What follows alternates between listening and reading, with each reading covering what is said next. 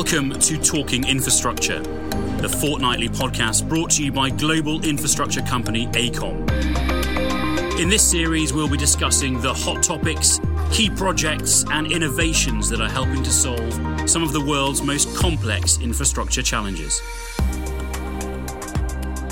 Hello and welcome to Talking Infrastructure.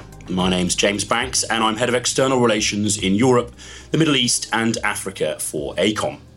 Today's podcast is focusing on the much discussed topic of autonomous vehicles, specifically the impact the technology will have on our infrastructure.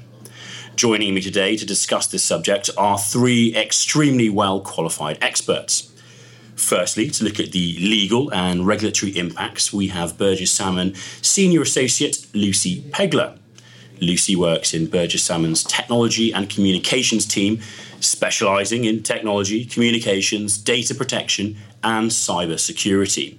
She leads on Burgess Salmon's involvement in a number of connected and automated vehicle, CAV, projects, contributing to the development of the legal framework, particularly in relation to the use of CAV data. Our next guest is Dr. Graham Parkhurst, Professor of Sustainable Mobility and Director of the Centre for Transport and Society at the University of the West of England in Bristol, which is where we are today. So thank you very much, Graham, for looking after us this morning. Graham has 25 years' experience in transport and mobility studies. His current research interests are examining the wider implications of the trends to greater automation, electrification, flexibility, and the use of digital technologies in the transport sector. Finally, joining us from AECOM is Technical Director George Lunt. George is currently running the AECOM-led Capri Consortium, which is an autonomous vehicle project which aims to build passenger, regulatory and market trust in autonomous pods as a practical, safe and affordable way to travel. I should also add that both Lucy and Graham are also part of the Capri project. So welcome everybody this morning. Thank you. Good morning. George, can I start with you? We're not just focusing on Capri this morning, but as it connects all of us, it would be good to get a bit of background. What is the Capri project? What are its aims? What is it doing? Where are we with it? Okay, so Capri is a central government part-funded research and development project. It started off with 19 project partners altogether, and the partners are a mixture of industry, university, academia, small businesses, large businesses and public sector, really all these different organisations coming together to research and develop both the technical aspects of connected and automated vehicles, but also researching some of the regulatory, the safety, the societal impacts and the business case and business model behind that as well. So it's really sort of pulling together all the different aspects in order to understand both short-term, medium and longer-term impacts of connected and autonomous vehicles.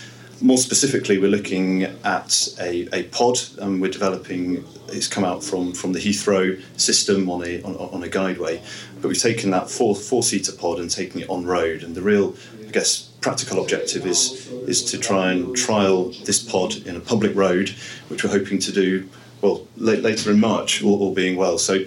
In terms of some practical trials, we've completed 3 public trials so far, 2 in Bristol, 1 at Filton Airfield, the disused airfield site, and more recently at Cribbs Causeway at the Mall, and that's with people there. And then in London as well, we've completed a trial in September at the Olympic Park, again operating in a public environment where people are able to interact, and we can test the technology, but we can also test people's reaction to those services as well. And our final trial is going to be in place at the Olympic Park, as I said, at the end of March. I will come back to Capri because I want to hear about the trials and how it's gone, people's reaction, etc. But before we do that, the question that everyone asks me whenever we talk about autonomous vehicles is, when are we going to get it? When are we going to see it? Graham, how far away is this technology? So this isn't a simple question about looking at the rate of technological development and attempting to predict forwards when we would achieve a certain state. It's more complex than that. The answer to that question really comes down to, when do we want it to happen and when could it happen? In the sense that the technology will develop to a certain extent, And if we look at the different systems, they can already claim 90, 95%, even close to 100% operation without needing a human to intervene, but only under constrained environments. So the constrained environments part of that is how much do we have to change the wider world, the built environment, to enable these vehicles to operate without human involvement? How much resource do we want to throw at this as a society? I would compare it perhaps to the moon landing in some ways. When President Kennedy decided that the Americans were going to put somebody onto the moon, that became an absolute matter of national priority in order to achieve that, and it was done. Now, I'm not saying we should do that with these connected automated vehicle technologies, but it might be that we would need a strong policy steer in order to achieve this by, say, a certain date. So it's like putting a man on the moon. Okay, good. It's a good way to start things. Lucy, surely, I mean, from your side of things, everyone talks about the technology, but the legal implications of bringing this kind of stuff in is huge, surely. I think there's a significant body of work that needs to be done, but the pleasing thing is that's already happening. And the UK as a market is recognised as one of the world leaders in putting in place the policy and the regulation that's needed to support the successful adoption of automated vehicles on UK roads. And indeed, it's one of the government's main priorities in terms of ensuring that we stay at the forefront of that market. And last year, KPMG put out its AVRI report, which said that we were kind of second in the legal and regulatory pillar. So we're definitely well on our way, and supported by the huge work and really important work that the Law Commission of England and Wales and the Scottish Law Commission are doing to look at the body of regulation that we have today and what we will need in place to ensure that law is an enabler to the technology. So I think there's a common misconception about law in that it lags behind technology, and one of the things we're really keen as a firm, but also more generally, I think the Law Commission probably share this view. I don't want to speak for them, but law should, unlock the opportunities, and that is certainly, I think, where we're going with this and the huge work that's being done to shape that kind of policy and regulation to fit where we are now with the technology.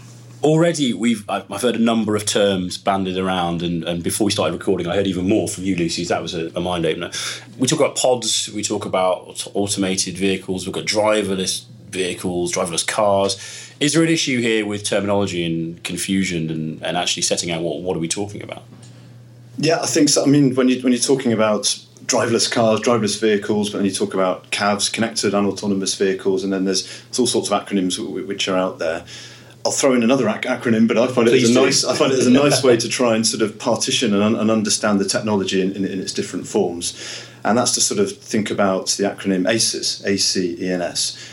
And then this sort of breaks down some of the technology aspects. So the first part, A, is automated. And by automated, particularly in terms of vehicles, we're talking about vehicles being able to drive themselves without a human intervention. So Graham talked about some of this levels of automation in certain restricted environments and so on. Some levels of automation might require a driver to take on the steering wheel, for example, in certain situations, but other forms of automation just wouldn't have a steering wheel in the vehicle whatsoever. And what's the benefits of the automation, particularly in the longer term? If the safety benefits are clearly demonstrated, then number of accidents, as a famous statistic, about 95% of road accidents are currently caused by human error. If that can be taken out, then there's potentially significant benefits. And then the automation side as well, in theory, could bring down the cost of, for example, public transport or access to public transport as well through these automated services, and then the efficiencies that can bring. The C part is connected, so vehicles are connected to each other, and similarly they can be connected to the infrastructure and connected to people around them. So a vehicle doesn't have to be automated in order for it to be connected and vice versa. But what does the connection do? It enables vehicles to perhaps drive closer together to each other in order to have efficiencies. The vehicles could be communicating to a wider network management system, and you can get far more efficiencies that way. Or even if you're driving in a vehicle, you could see if there's an accident ahead, you'd know perhaps to drive a bit more slowly as then you're approaching. So that's the connected side of vehicles, which is very important, and also is considered to be more short-term in terms of the rollout of these vehicles, and it's a key enabler for the automated aspects, which would happen further down the line, sort of 10, 15 years. Third part is electric. So lots of these automated vehicles that we talk about environmental benefits of autonomous vehicles. Actually, largely that would be to do with the electric aspect of the vehicles and the fact that they could be fueled by greener forms of technology and fuel, and then the infrastructure that then needs to go with that. And then really all these three key elements then bring together the S of the ACES, the shared, and this is that under a more sort of automated, connected environment, then we'll probably see less car ownership in the future, more people sharing vehicles or even leasing vehicles on that basis. And this whole sort of shared environment, we're seeing it with some of the taxi operators, for example, at the moment, and these shared services, but that's potentially another aspect which would come in. And all these four provide huge potential benefits, but then when you look at them, they can also provide some potential disbenefits as well if they're not implemented and not put out in the right way. And I think that's the key aspect, is to understand these four areas and really understand what needs to be done in terms of the policy, the regulatory, the infrastructure and the societal aspects to actually make sure that this technology does provide the right benefits to the right people. If I could pick up on one point here, I think there's an interesting policy question around, and emerges from a contradiction really between connectivity and autonomy. So the idea, the myth of the open road, a driver who takes a decision independently of any other agent on that road, is really very much the vision of a free motoring environment. Actually, that doesn't exist very often. And will it exist in the future? So an entirely autonomous vehicle, which makes its own decisions, is that really what we want from a public policy point of view in the future? Most people think that we need a more collaborative mobility environment, and that actually vehicles would be connected via some kind of management system, and indeed not be making autonomous decisions really, but they would be automated agents expressing via the human occupants, of course, what they would like to achieve with that mobility, but negotiating that and actually collaborating and maybe not taking the shortest route if that's going to help reduce the spread of congestion across the network, or indeed perhaps avoiding a particular route because there's some major event going on and that kind of thing. So in some ways you could see that what we have now with traffic navigation systems, that would all become integrated, and actually we'd have a much more cooperative transport system in the future. I think the interesting question around that is, how would you actually achieve that sort of rerouting and that network optimum, if you like, as opposed to the individual optimum? And most individuals want to take the fastest route in order to get from where they want to, and relatively small proportion might be then willing to take a hit, for example. I think this is where, in particular, some form of road user charging in order to inform network management, particularly if we're going down the electric route and fuel duty and things becoming harder to then implement in order to get the revenue back, but then in particular also to help manage the network. Then, for example, if you could encourage, incentivise particular other routes, which perhaps not necessarily the quickest route, by a lower cost, and then with the automated system, the vehicle's able to take these and so on, then we suddenly start moving into a much more, you might think the world is automated, you don't have any control at all, but actually if the network operators are then controlling the cost of the network, then they all of a sudden then have tremendous control and able to manage and optimise their road network as they would see fit in order to implement their policy decisions. I think here, when we talk about all of this and the benefits, there feels like there's a big piece of work to do in terms of public education of the technologies. And, we talk about kind of road pricing as one mechanism, but I imagine I'm defer to Graham on some of this, that if there is a conversation about charging mechanisms in order to spread the load of automated vehicle traffic, etc., part of that conversation has to be ensuring that the people that we're ultimately putting in place the technology in the vehicles for understand what it is that we're giving them in terms of a solution, how that might benefit them, why they might want to use it instead of keeping what they know.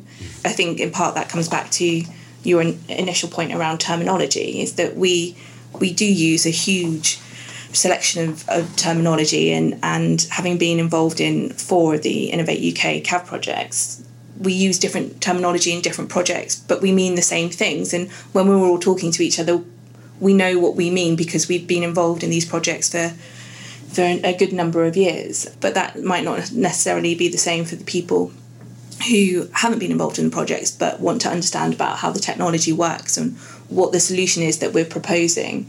So I do think there's a piece of work to be done around ensuring that we're consistent in how we talk about the technology and the solutions that are being proposed. I'm interested to find out more about the people element, to be honest. Are we taking people with us? Are we ensuring that this is a technology that people want and there is a demand for? What is the reaction of people? I mean, obviously, recently the Capri trial, George, I came and visited it a couple of weeks ago now, and saw members of the public getting in pods for the first time. What was their reaction? Do they see it as a gimmick, or do they see it as a viable solution? Do they want it? Well, the overwhelming feedback we get from the public trials is that the people are tremendously accepting and interested, and they can see the benefits that those individuals would have. I mean, Graham's done lots of research on this in terms of the trials, so you can come in as well. But particularly there was one lady who was in a wheelchair and immediately saw the potential benefits that could bring. Someone who couldn't drive for medical reasons, for example, saw that side of things. But then other people saw productivity benefits rather than sitting in traffic, than some of the things that they could be doing otherwise rather than driving. So, I mean, those members of the public, okay, arguably, are they quite self-selective because for the trials that we've been doing, they're going to be people who are interested and going to be coming in. But from my point of view and on the project side, the overwhelming attitudes from the public are they want the technology, but perhaps they're not quite sure when that might happen and how things might come in. I mean, Graham's done a lot more research on this, on the project and wider as well. Well, there's been a lot of studies around the world.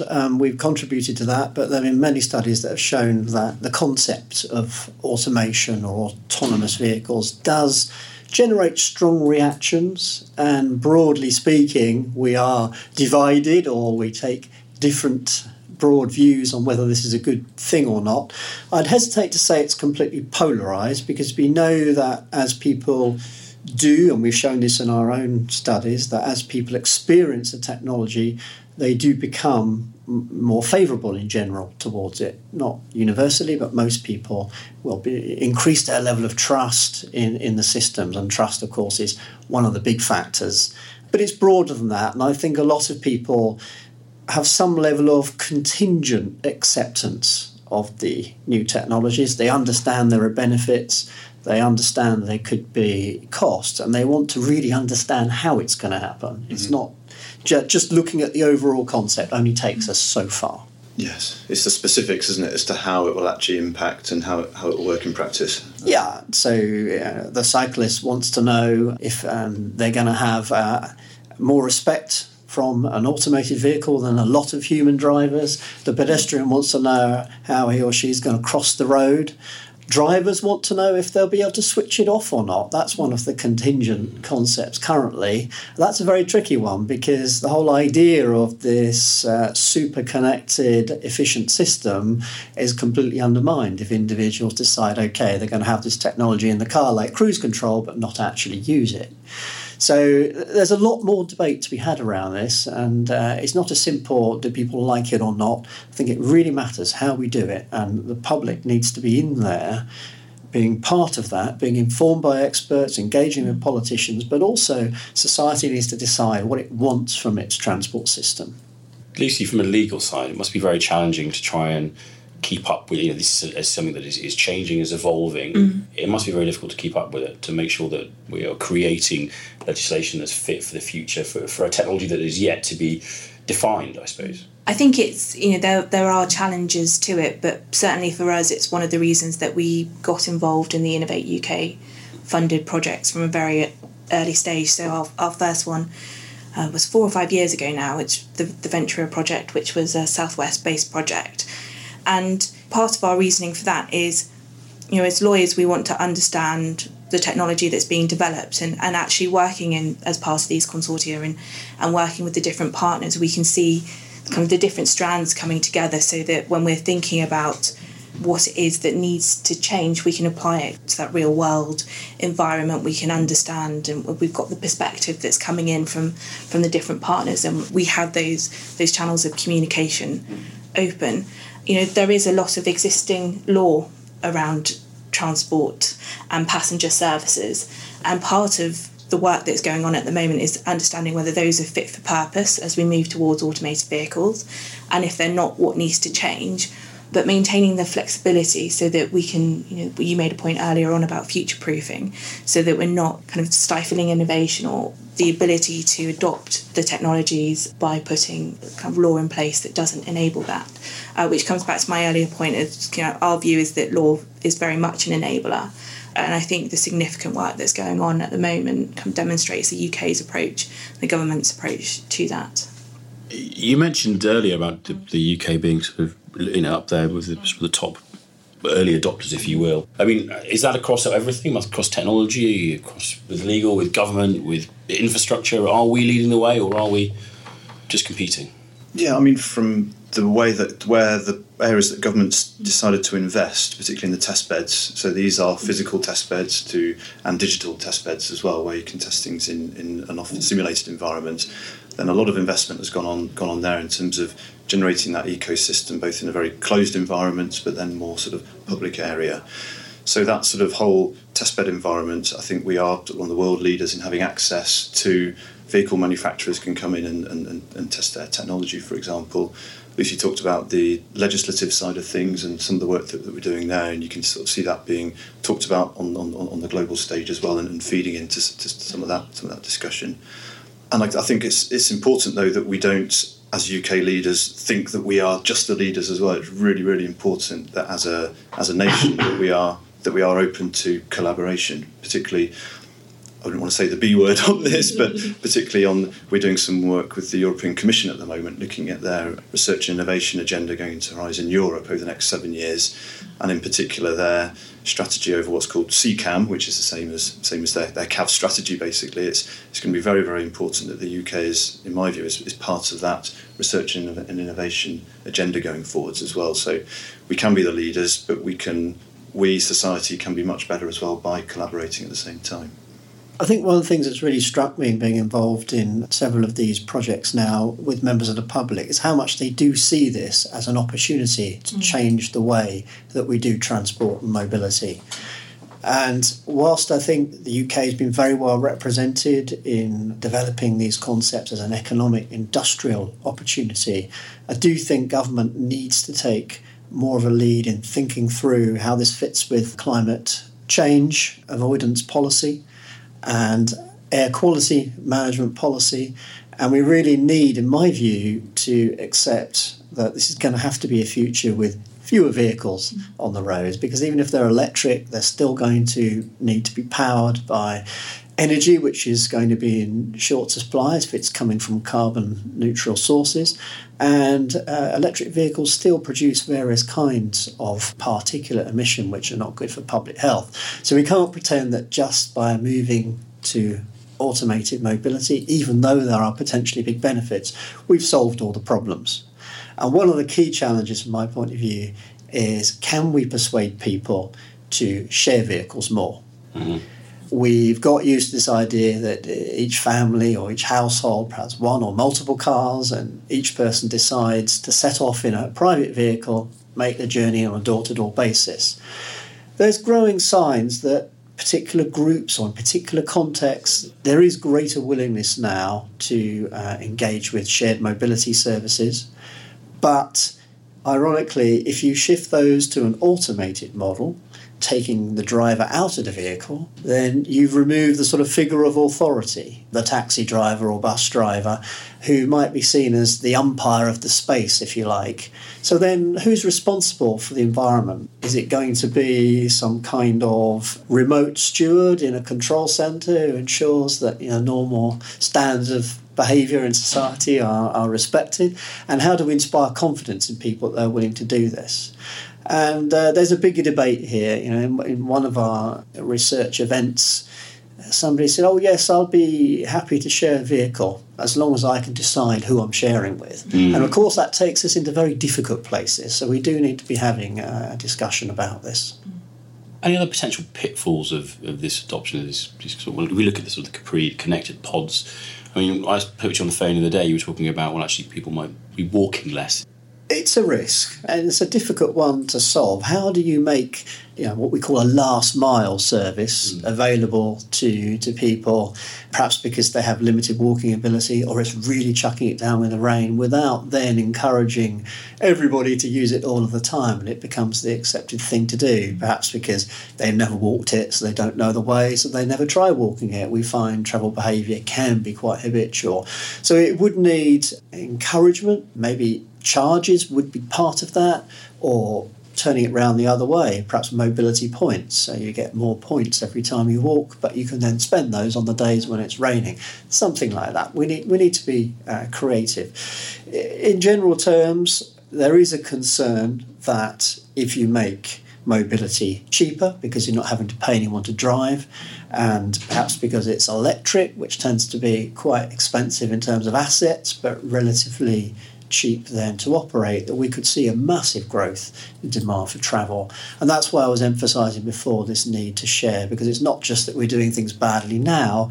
There are simulation studies out there that show that traffic could easily double if we have this double whammy of making mobility cheaper and easier.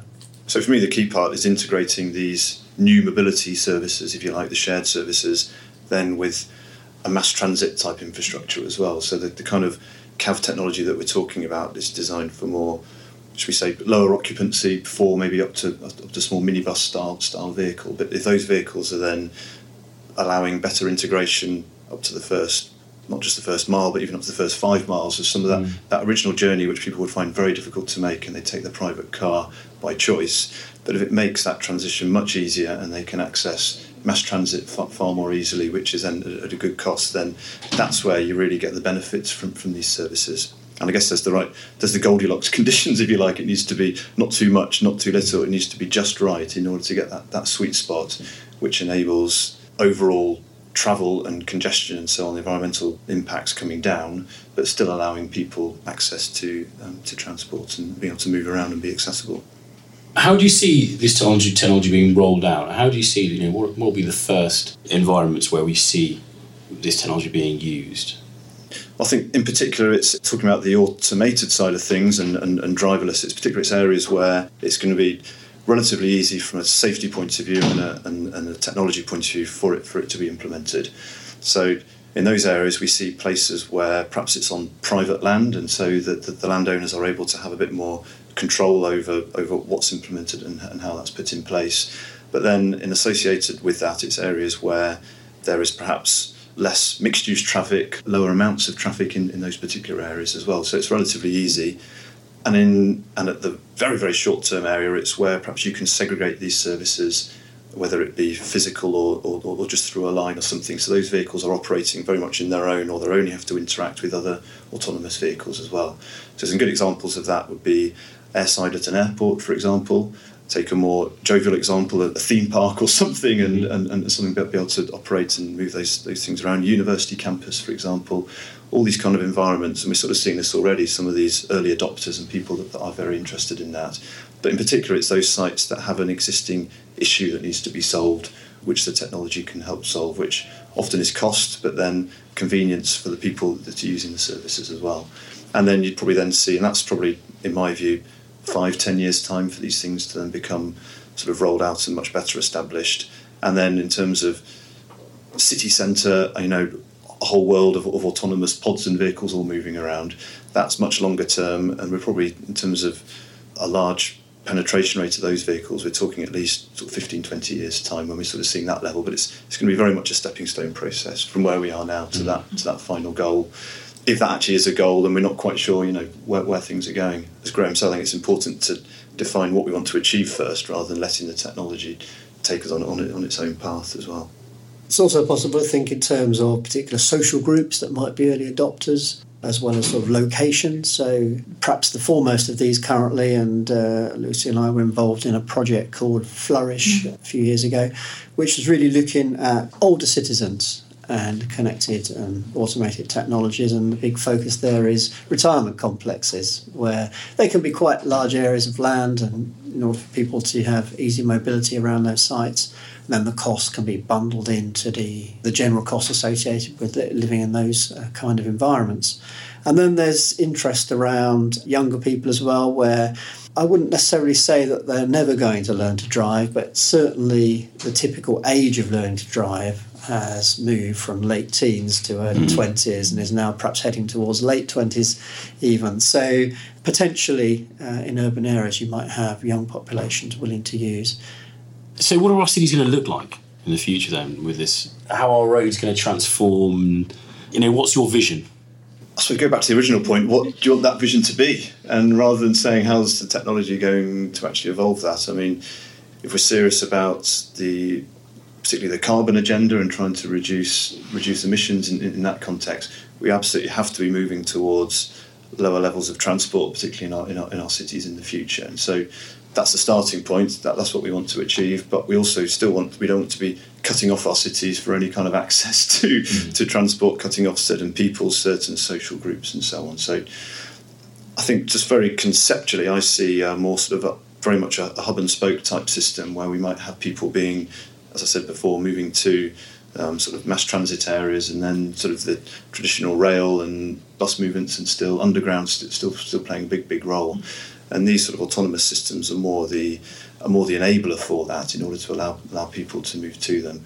And then that can then allow a much more open city, if you like, and a much more pleasant environment. That's the vision anyway, rather than gridlock of congestion all over the place. Well, I think it's an interesting question for the UK, because we are such a diverse country in terms of the geography and the different areas that we have. So even just looking at cities, Bristol's needs are very different to the needs of Milton Keynes, and the infrastructure that sits within Bristol is very different. So what it ultimately looks like is a really big question.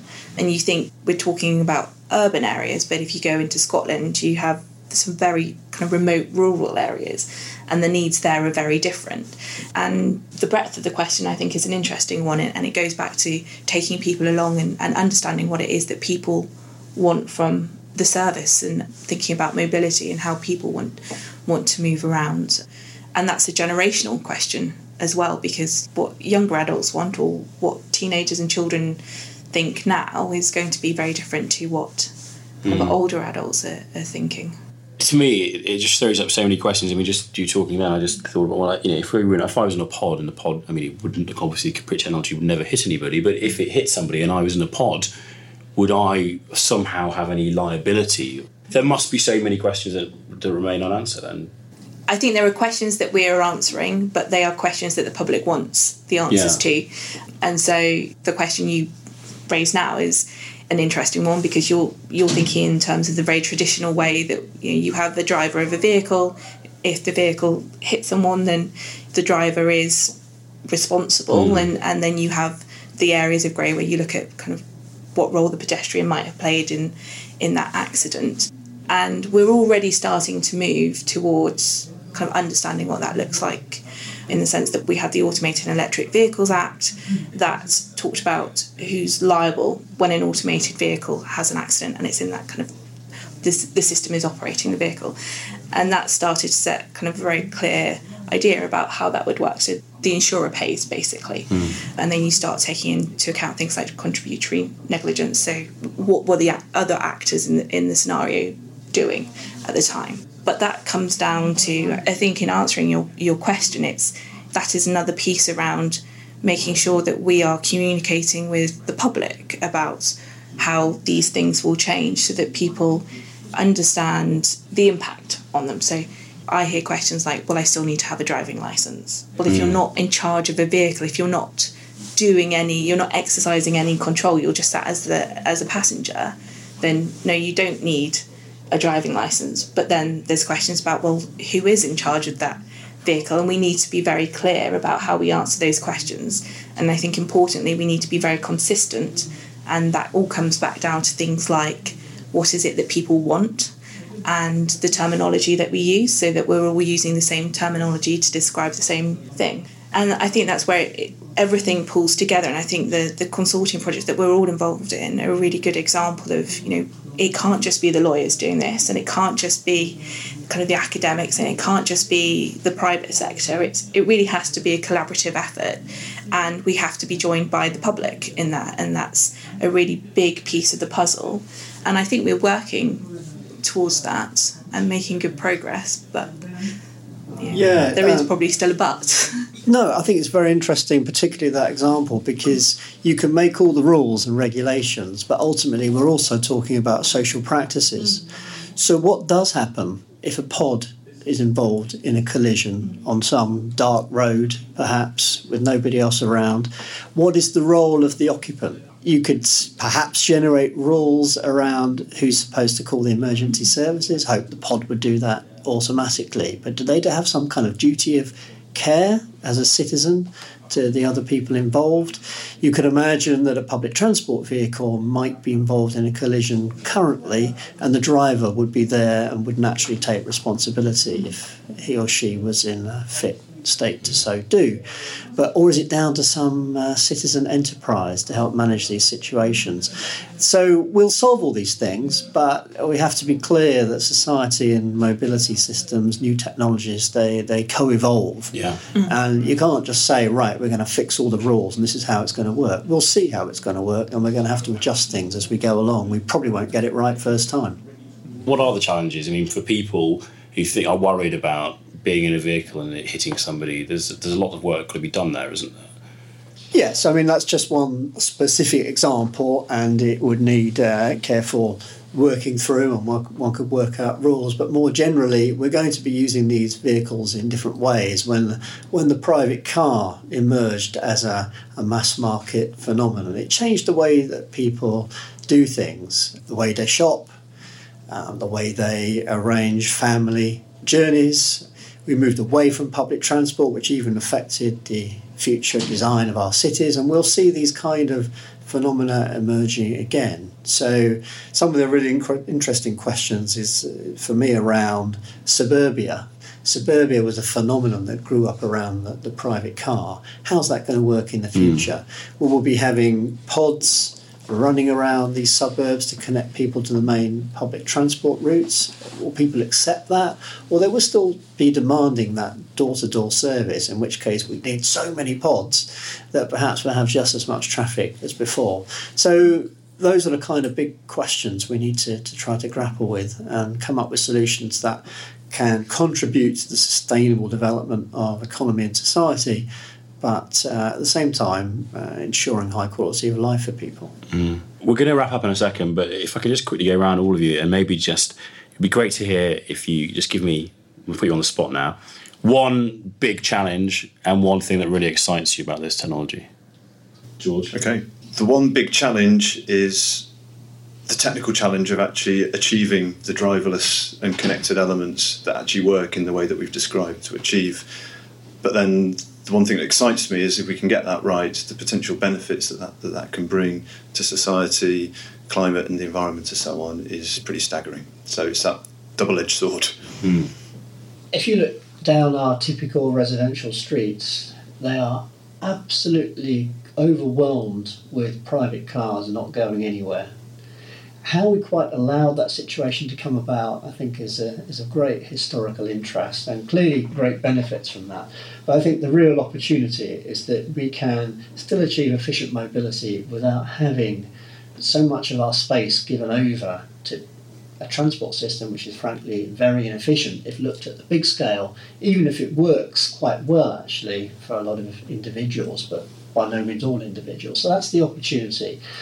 In terms of the major challenge, I really do think it's the one we were talking about before, around are we willing to compromise a little bit on our journeys, perhaps taking a little bit longer, perhaps deviating slightly off our preferred route in order to achieve a level of a system efficiency. And perhaps it wouldn't need to be much of a deviation or much of a time delay, And to be honest, it might work better than the current situation where people sit in congestion. But actually selling that as an idea is tricky, and we have to see if we can make that work. That's the big challenge. I think for me, the big challenge is making sure that we've got the physical infrastructure in place, things like connectivity, and that we've got the infrastructure in place to deliver the solution so that everyone is able to realise the same benefit. I shared George's views and the views expressed by Graham over the past half an hour, 40 minutes around the benefits that can be delivered to the public if we get this right.